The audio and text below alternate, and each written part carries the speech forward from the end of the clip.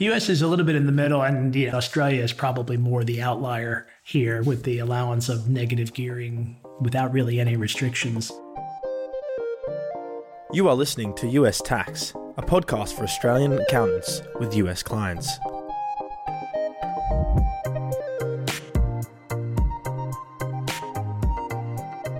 Welcome to Update 3 of US Tax. This is Heide Robson. So now, we are in March 2020, just before Corona arrives in Australia. This episode and the following two were all published one after another in March 2020. They all cover issues around the taxation of individuals in the US and also in Australia. And all three are with Seth Hertz of US Expat Tax. So today, in US 3, let's discuss the taxation of individuals in the US. Here's Seth. So, to start with, the biggest thing you always have to start with is residency. And is someone a U.S. tax resident or not? And when you're dealing with that, then a U.S. tax resident is any U.S. citizen, any U.S. green card holder, and others who meet what's called the substantial presence test in the U.S., which is based on days of presence in the U.S. And that's Aussie outbounds to the U.S. that we're looking at mainly there. So citizen and green card holders are always counted as a resident. Whether Correct. They are actually living in the U.S. or not doesn't Correct. matter. They're always treated as a resident. Absolutely correct. And so if you're dealing with a resident of the U.S., then you are dealing with minimum income thresholds before you have to file a return. Those thresholds vary per year. They go up based on the cost of living index. But I think it's around $10,000 It's about $12,000 for someone who is either single or what's called head of household. Yes, sorry. It is about $12,000 for a single. The standard deduction for a single is about $12,000, and the standard deduction for a head of household is about $18,000. So halfway between single and married filing jointly. Or if they're married filing jointly with their spouse, it's 24,000, or it's a little bit higher than that now for 2019 and 2020. However, you can be a situation where you have a very, very low threshold if you're married to, let's say, if you're a U.S. person and you're married to an Aussie who's not affiliated with the U.S., and therefore you might be filing a separate return under the status of married filing separate. Then the threshold for filing a return can be as low as $5 of income. Oh, I see. So when you are married, but your spouse is not a US citizen, doesn't have a green card, doesn't qualify under the substantial presence test, hence has nothing to do with the US tax system. If your spouse is like this, you don't actually file as a single, as an individual. You file as married, filing separately. Yeah, the U.S. makes things fairly difficult, and the best way to think about it is if you're single, if you're not married, then you are single, and that is for sure. If you are married, there's actually 3 different possible filing status that you could have depending on... Yes, married filing separately, married filing jointly, and head of household. Correct. And head of household, you have to have U.S. citizen dependents that are living with you before you can start exploring that one. So if you're dealing with someone who's just married to an Australian and doesn't have any children, for example. Or the children are from a previous marriage and don't have U.S. citizenship. Correct. Then you'd only be looking at 2 possible filing status options, which would be married filing joint and married filing separate. I see. For head of household, you must have children. Well, you must have dependents, which most often are going to be children. Yes, and those dependents must be residents. Yeah, they must be U.S. tax residents, and they must have Social Security numbers, U.S. Social Security numbers. The U.S. focuses on what your marital status is on the last day of the U.S. calendar year. You could be married on that last day, and then therefore for the year, you're considered to be married. If you divorced on the 30th of December, you'd be considered to be single for that year.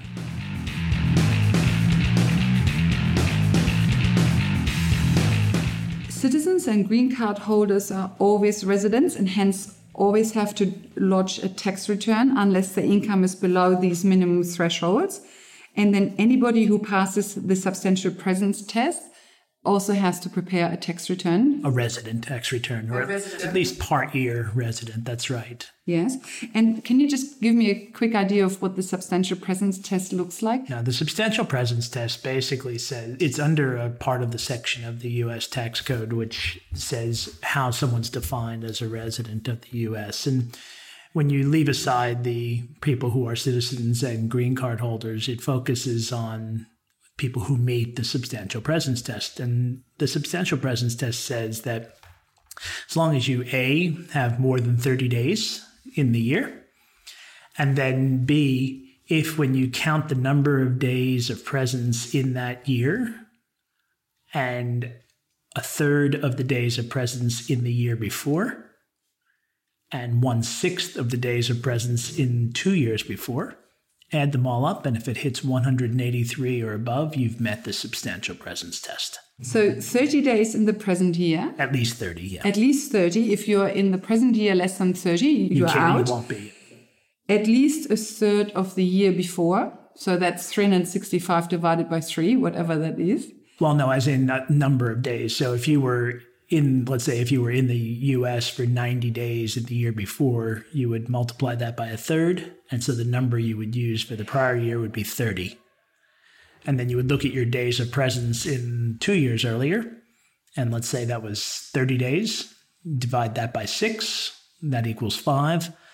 And then you'd say, okay, 5 from 2 years ago, 30 from last year. And then the actual number in the current year, if you add that all up, does it get to 183? I see. Okay, I'm with you. So if in the current year you're in the US for 30 days or more, you got the first tick.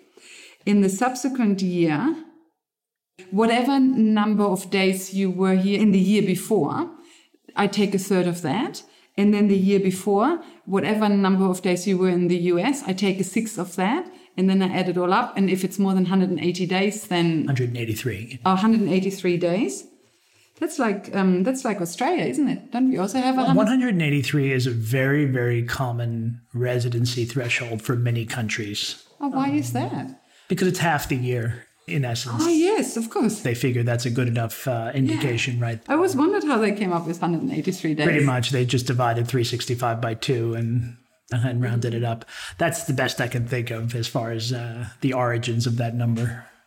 Okay, so if you pass the substantial presence test, then you have to lodge an... Then you will be a resident of the U.S. for at least part of the year, and then you then have to look and see whether you have enough income to file a return. That's right. So the first test is residence. The second test is then how much income you have to see whether you have to lodge. And if you tick both those boxes, then you have to prepare a U.S. tax return. Right. And that doesn't mean you have to pay U.S. tax. It just means that a return has to be prepared. Yes. And so if we're looking at the most common situation that we're looking at, which is the American coming out to Australia, most of them are coming out here and, they're probably working in some way, shape, or form. They're probably going to have a requirement to file a U.S. tax return. They're going to be residents by definition because they're U.S. citizens. And then if they're earning an income, then it's likely that they'll get above either the $12,000 or the $24,000 threshold, or potentially even the $5 threshold. And at that stage, we know we have to do a U.S. tax return. Okay. 3 questions. The first one is, what is this $5 threshold? If someone is married filing separate filing status, believe it or not, their threshold for filing a return is $5. Okay. And that started a couple of years ago. Okay. So that means if you have a couple where the wife or the husband is a U.S. citizen and the other spouse is Australian, then this U.S. citizen has to file basically no matter what the income. If their chosen filing status or if their available filing status is married filing separate, that's yes. And sometimes there are other filing status available in that scenario, and so that's why. How could they be? Because they're married, hence they are married, they don't have children. If they don't have children, then yes. The only other possibility is that you can elect to have the non-resident spouse be treated as a resident of the U.S. That is possible. Is this about the alien, the non-resident alien? Correct. Because I was going to ask you about that. What's the story about the alien? The U.S. has some terminology which is amusing. Yeah, amusing at best. That's for sure. So in that scenario, yes, you have a U.S. citizen comes out and marries someone who has no affiliation with the U.S. That spouse is known as a non-resident alien. And sure, it can be a situation where that's the case. That spouse never takes on U.S. green card or U.S. citizenship, and they remain non-resident. There is an election possible in that situation, if it made sense to do so, to say that spouse, non-resident alien spouse, can elect to be treated as a resident of the U.S. And then you could choose married jointly, and so it would make sense when your non-resident alien spouse has no income, but the other spouse has a very high income, then filing jointly or even filing as head of household would allow you to basically get an average of both. You have lower U.S. tax rates. That is correct. What I will tell you before we go too far down this rabbit hole is that the vast majority of clients that we have who come to Australia and marry an Australian alien, we don't end up filing a joint return. Because it just doesn't work as well. It's more along the lines of it doesn't change the outcome too much in the U.S. Because the way, and we'll get into this, I know, but the Australian tax rates are still quite a bit higher than the U.S. tax rates. And when you're dealing with income that's going to be taxed in both countries, then as long as you're dealing with Australia being higher, then even if you have a somewhat higher U.S. rate than under married filing separate than you do for joint, you might still end up with nil tax in the U.S. Because you have such high foreign tax credits. That's right. And if you've got that situation, then you look at it and saying, why are we going to bring in the spouse's income and everything else and go through the administration of doing that? It's a more expensive return. It takes more effort to put it together. And so most people say, not worth it. So most married couples where only one spouse is a U.S. citizen, most U.S. citizens in that scenario would file as married, filing separately. Correct. Or head of household if that's available. So just to quickly come back to this terminology of alien, you can have a non-resident alien and you can have a resident alien. Correct. Those are non-resident aliens, that's right. Because as soon as you pass the substantial presence rule, you're no longer an alien. Well, you're no longer a non-resident alien. You're going to be a resident alien. I see. So when you're not a citizen and you don't have a green card holder, you're always an alien. In essence, the word alien, and that's the somewhat offensive term that gets used, in essence just refers to someone who's not a U.S. citizen. The question then becomes, is that alien resident of the U.S. or is that alien non-resident of the U.S.? If they don't meet any of the tests, including having a green card, then they're a non-resident alien.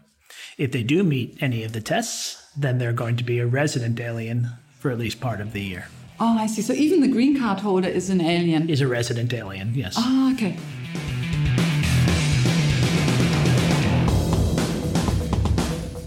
If you have an Australian, so an alien, who is a non-resident, would they still have to file a tax return in the US if they have US-sourced income, or would withholding taxes take care of that? It depends on the situation and the type of income and what they've set up ahead of time with it. Ideally, you can certainly have a situation where, the classic one would be an Australian who buys shares in U.S. companies. If they have the right forms in place, then withholding tax can be taken out for any dividends that come from those shares. And if that's all you're dealing with, yes, you do have U.S. source income, but you wouldn't have to file a U.S. tax return if that withholding has taken place. That would be certainly one very common scenario that happens. Other scenarios that can happen is, you can have Australians, though, who, let's say, invest in the U.S., they might buy property in the U.S., then you're going to have to file a tax return. There's no withholding that's going to take care of that. You've got to report all the income and deduct the expenses. So now we have established who has to lodge a tax return. So now the next question is what goes into this tax return. Mm-hmm. And I think for anybody who is a resident, be it a resident citizen or a resident alien, for anybody, it's worldwide income. Yeah, if you're a resident of the U.S. for any portion of the year, including the entire year. For that portion of the year, you are required to report all of your income on a worldwide basis. And that's similar to an Australian tax resident, and it's similar to many countries who are tax residents. They have that same requirement.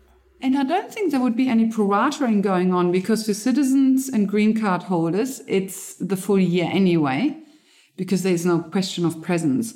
And for the substantial presence test... Substantial presence test typically will end up with what we call a part-year resident. So the classic example being an Australian moves to the U.S., let's say the beginning of April, right? 1st of April.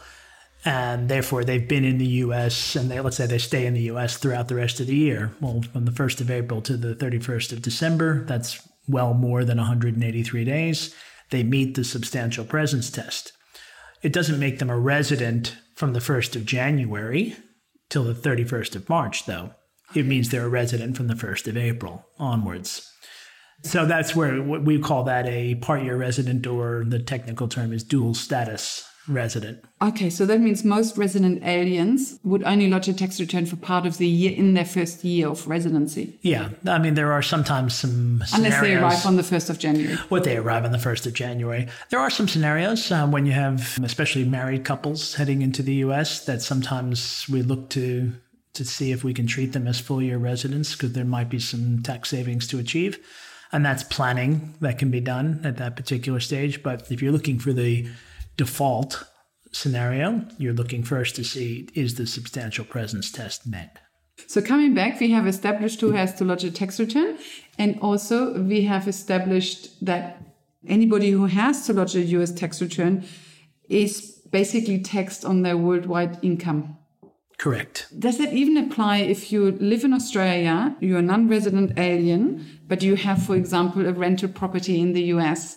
Would you then still have to include your worldwide income? No, if you're a non-resident alien, and there's a requirement to file a U.S. return, what you are including in the U.S. return is only U.S. source income at that stage.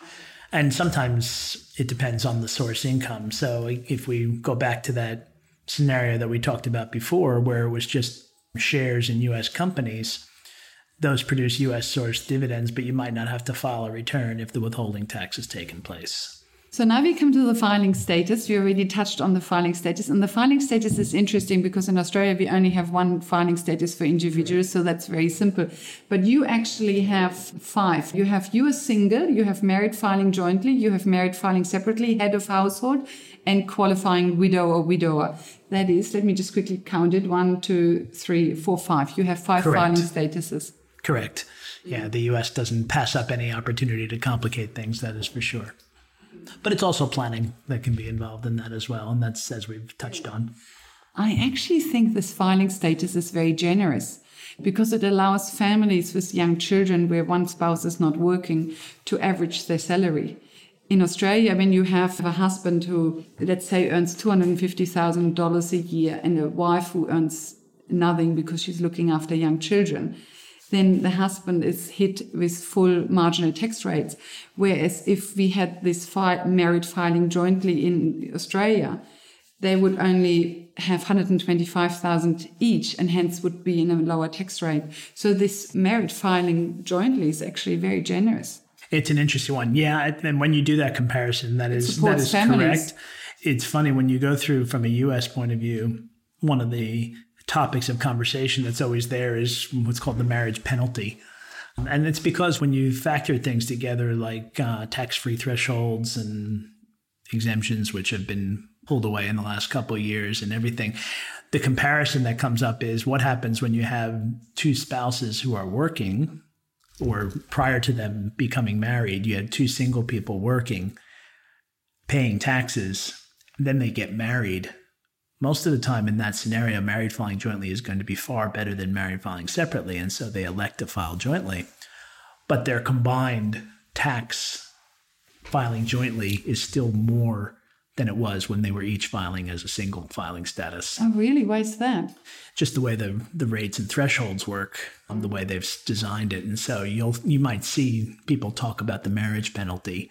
It applies more for people who are living in the U.S. as opposed to Americans living in Australia because it becomes less relevant at that stage. But it is something that more people will talk about that. They won't focus on the fact of, people who have one spouse who's earning a lot of income and one who's not, because you're right. In that scenario, married filing jointly is a really good answer. The interesting thing is that children actually appear on the parents' tax return, but I think only if you choose head of household. No, they even appear on the individual tax return. If you're a single mother, for example, they appear on your individual tax return and you receive a tax credit for each child. There used to be deductions that are called exemptions. That was in place up until the end of 2017. In 2018 onwards, they changed it to tax credit. They had a tax credit for children that were there before. The difference is that that tax credit can end up being refundable going forward with 2018, where it typically was much harder to get that in the years prior to 2018. But they've removed the deduction that used to be there. But for that, the child tax credit is now refundable. It can be, depending on the situation. There's, as usual, it can't just sit there and make a black and white blanket statement. There's always it depends. And so that's some of the planning that we end up doing for individuals coming to Australia, is to look and say, is there a way that we can try and get some actual refunds from your children through the use of the additional child tax credit that you might not have been able to get previously. But it's still very child-friendly. In Australia, there is no support of families unless you are under a very specific threshold. I mean, Correct. Of course, there is support of families in other ways, but there's no support of families through the tax system. Correct. So that is very family-friendly. Correct. I think it's the U.S. tax system at its base, the rates are actually reasonably low. I think most Americans don't necessarily realize that that's the case compared to many other countries around the world. Because your top marginal tax rate, I think, is 30% or so? 37%. 37%, which is still very low in comparison to our 45. That's right. And it cuts in at a much, much higher level than the top rate in Australia. Because you have the standard deduction of $12,000, filing jointly $24,000. That's the main That's the main one that gets used. And that's as of the last couple of years, it's been at that type of level. It's a generous standard deduction. Australia has a tax-free threshold, which operates the same way. System, yeah. The amount is lower. And when you look at the tax rates, I think coming back to that again, so if we're looking at people who are either single or married filing jointly or head of household, the top rate of 37% doesn't kick in until the tax rate is at least around $500,000, $600,000 US. And that's a very, very high threshold to have. Well, in Australia, you get your 45% rate kicks in when you have income above 180,000. So the difference is very, very stark when it comes to that. And so when you have people who are on a higher income, they're paying way more in Australian taxes than they do in the US. Except if you live in a high tax state. So, for example, Texas doesn't have any state taxes. So then, yes, you pay a lot less than you pay in Australia. But if you live in a high tax state in the US, could you then come closer to Australia? You do come closer. New York and California are the two highest ones that normally people focus on with that. The real question then is, okay, are you actually then also still a resident of Australia if you're living in New York or California? I meant more just comparing the two tax systems. Yeah, the U.S. will start closing that tax rate gap when you realize that there's multiple levels of tax in the U.S. As you just mentioned, you do have federal tax, you have state tax. In New York, you could have New York City tax if you're living in the 5 boroughs of New York City. And plus, you've got Social Security and Medicare tax, which comes into play as well. So you can have 5 levels of withholding. And when people move to the U.S. and go onto a U.S. payroll, that's one of the first things they notice is they look and they can't understand what's going on and why there's all this withholding.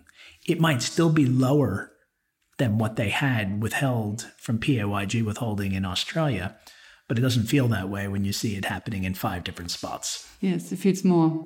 Just coming back to the tax-free threshold, the tax-free threshold in Australia is $18,200. Yep. In the US, it's $12,000. It's not called a tax-free threshold, but a standard deduction. But that would roughly be equal, wouldn't it? How much is $12,000 in Australian dollars? Under current exchange rates, you'd probably be looking at around 17,000 Australian for the 12,000. But if you're dealing, so yeah, it's probably not too dissimilar.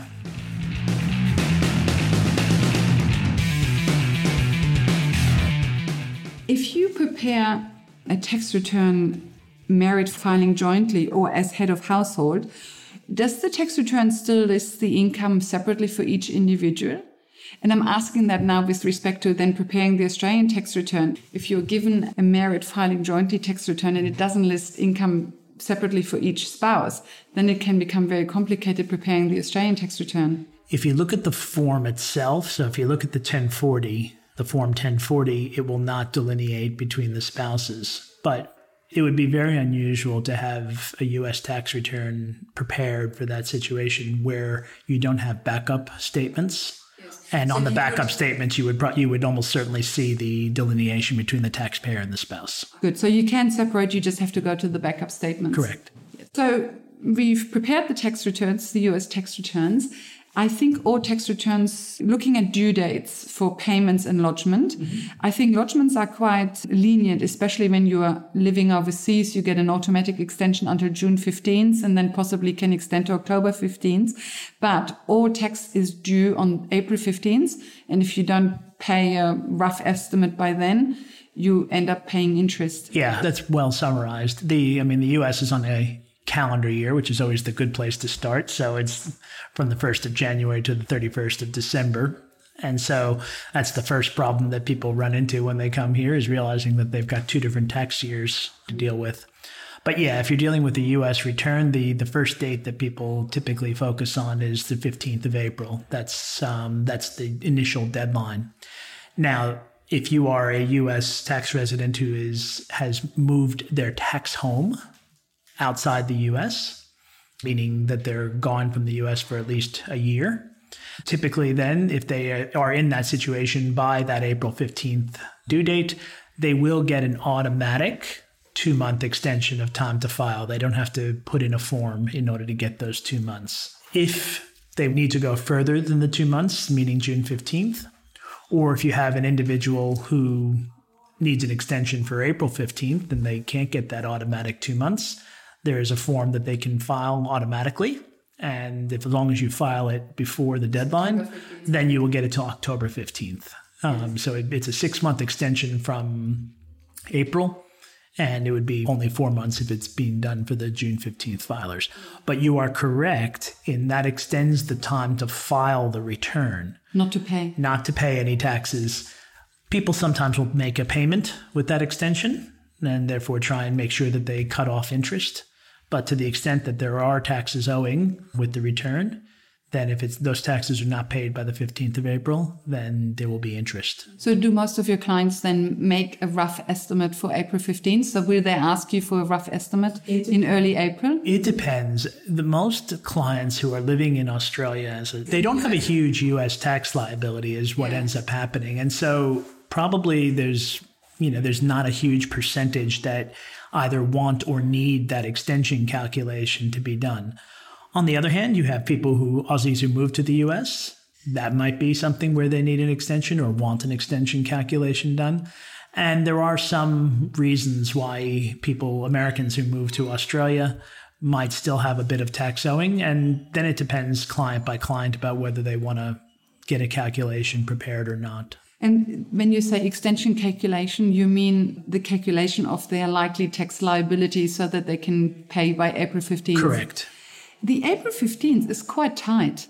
When you think about in Australia, the tax year ends on the 30th of June. If you are registered with a tax agent, you have until the 30th of May to lodge and pay. I think the way to think about it is, if you're not using a tax agent in Australia, then the deadline's the 31st of October, which is 4 months. In the U.S., it's 3.5 months. So it's fairly on par when you think about it that way. The way to think about that, I think, is from a global perspective, the Australian concession that is used for lodgement deadlines being moved when you have a tax agent, that's unusual.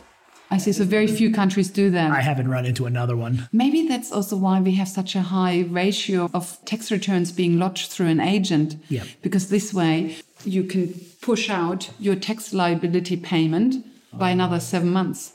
Yeah. If you think about it, if you don't have to make a payment on your taxes that you owe you finish the tax year on the 30th of June and you don't have to you lodge that return on the 15th of May in the following year. You might not have to pay the tax until sometime in June. You've had a year, to hold on to that money. That's unusual. I see, yeah.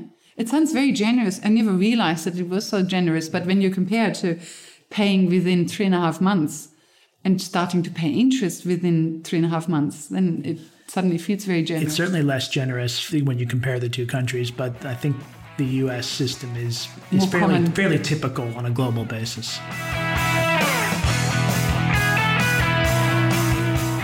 Foreign earned income exclusion. Yes.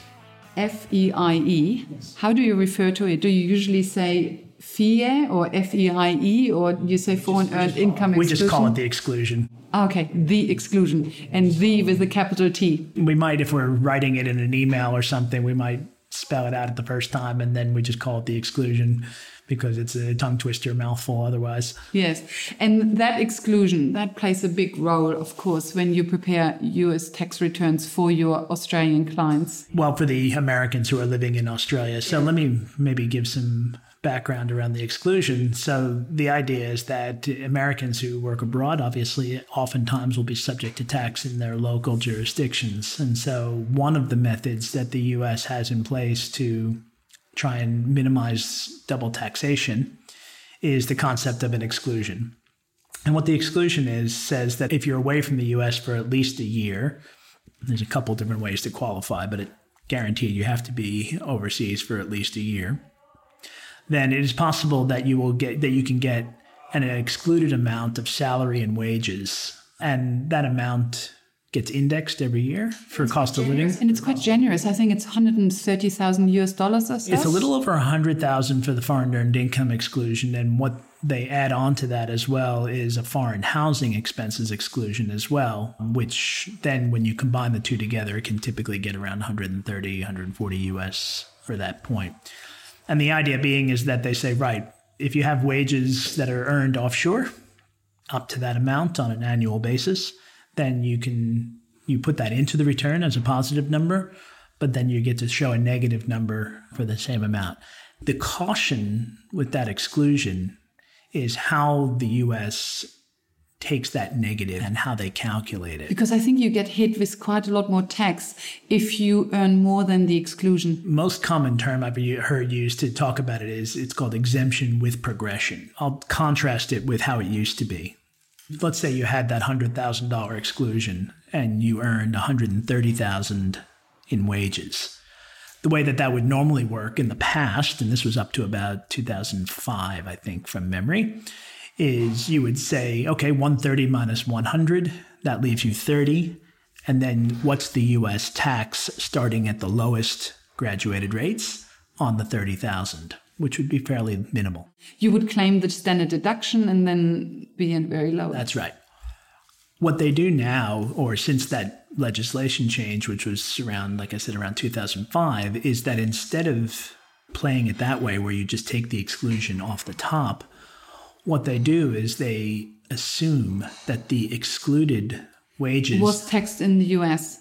Not only does it say, okay, we have to figure out the effective tax rate on all of the income first and then apply that effective rate on unexcluded income, but the exclusion is assumed to apply at the bottom of the tax bands first. It means that you're actually potentially getting a bump in the tax rate on excluded income. So that same $30,000 in what I just described would now be taxed potentially even at a higher rate than if it had been the $30,000 that was being taxed along with the $100,000 that was being excluded. And for that reason, when we talk about an exclusion, most often what we find for individuals from the U.S. who are in Australia is we actually look at the possibility of not using the foreign earned income exclusion at all, and instead simply relying on foreign tax credits based on the Australian taxes that have been paid, because oftentimes that actually can give a better outcome. Oh, I see. Because if you apply the exclusion, you can't claim foreign tax credits. You can claim foreign tax credits on income that has not been excluded. So going to that same example that I just did, the $30,000 that's left over is going to be taxed in Australia. Taxed in the US, well, you don't want to end up with double tax. And so you look at the Australian tax on the $30,000 and compare it to the US tax on the $30,000. And the US will give a credit for whichever tax is lower, which still by and large is probably the US tax rate.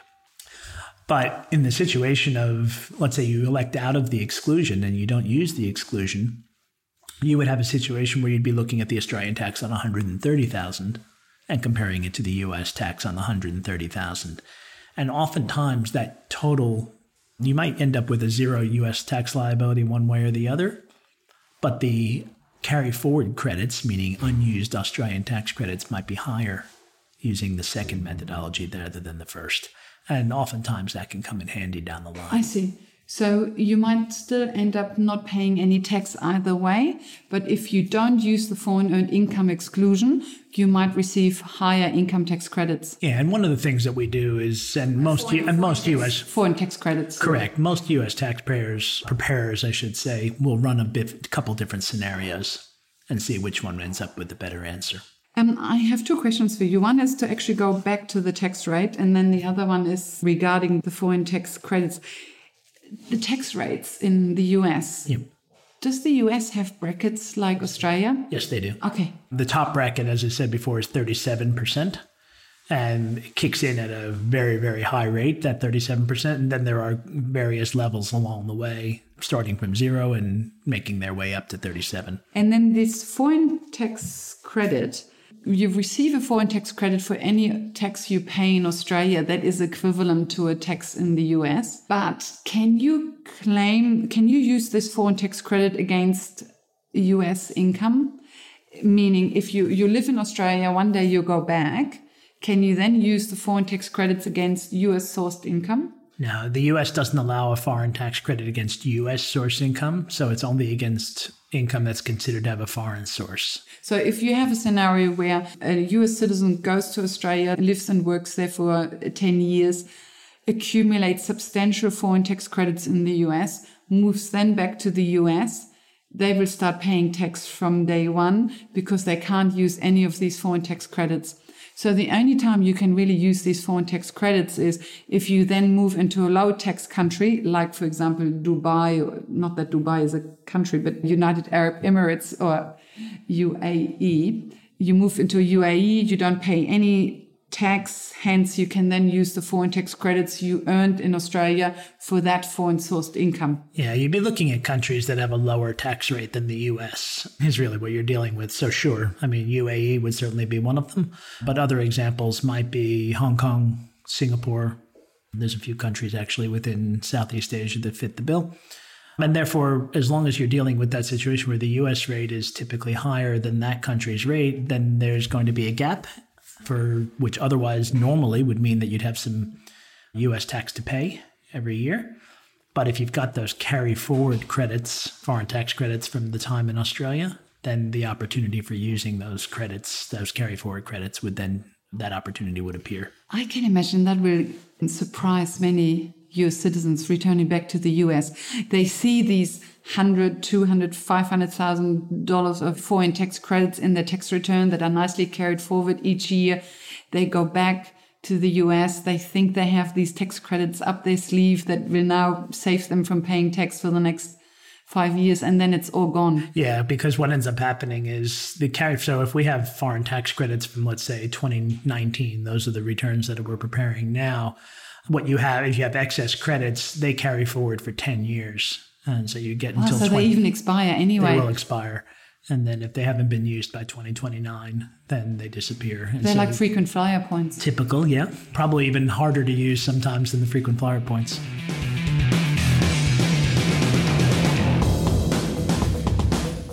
Coming now at how income is actually taxed in the US. So to give you an example, in Australia, we have siloed capital gains and losses. You can only offset capital losses against capital gains. You can't offset capital losses against other income. Do you have something like that in the US? We do. The two most common silos, using your terminology, would be one, capital gains and losses, and that's correct. The only difference being that in the US, if you have capital losses that are not completely offset by capital gains, and therefore you have carry forward losses, the U.S. does allow a very small amount of those losses to be used against ordinary income every year. Really? If you're talking about someone who's single or married filing jointly or head of household, the amount is $3,000 per year. I remember that now. On some schedule, there's a line that says this amount or 3,000, whichever is lower. Correct. The rest get carried forward, so you don't lose them, but you're then looking at future years. And if you have some capital gains in future years, you can then use those losses. Yes. Oh, but that's good. I always wondered what this 3,000 was about. But of course, it's the capital loss that is carried over to other income. It's the amount that can be used for that year. And it's that 3,000 amount has been in place for a long, long time. It's not subject to indexation for inflation. So it is what it is. The other category or silo, as you put it, that we see are what's called passive losses, which most frequently come about from rental properties. So basically negatively geared. Yeah, and that's the most frequent scenario that we see is we have somebody, either have an Aussie who's gone to the U.S., and they've got some investment properties in Australia. It might even be their main residence. They can't negatively gear it in their U.S. tax return. It depends. It depends how high their income is. There is some allowances for rental real estate in the U.S. where if you're below typically $100,000 U.S. of total income, then you can take that loss up to $25,000 per year. And so that works out.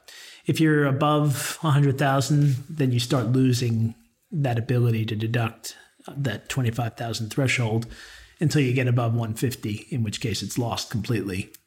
Now, when I say lost, I mean the ability to deduct in that year. The loss itself doesn't disappear and carries forward. That's right.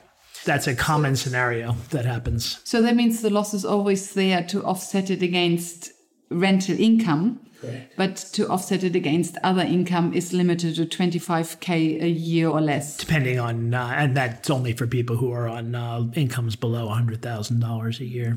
So that means the US has a little bit of a hybrid negatively gearing situation. It's not all doors are open like in Australia where you Correct. Can negatively gear as much as you like.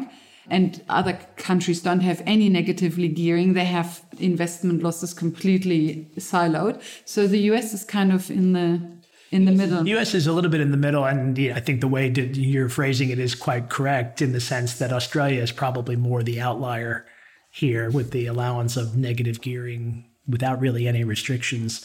Obviously, that was something that was brought up in the last federal election as a possible change. And that's been discussed a number of times. And one of the reasons that I think that it keeps coming up is because Australia is a bit of an outlier in that respect. We might be the only country who has no limitation on negatively gearing. Not familiar enough with all countries to know, but it's certainly unusual. Welcome back. In the next update, US 4, let's compare the US tax system against the Australian tax system with respect to individuals. Until then, thank you for listening. Bye for now and see you in the next update.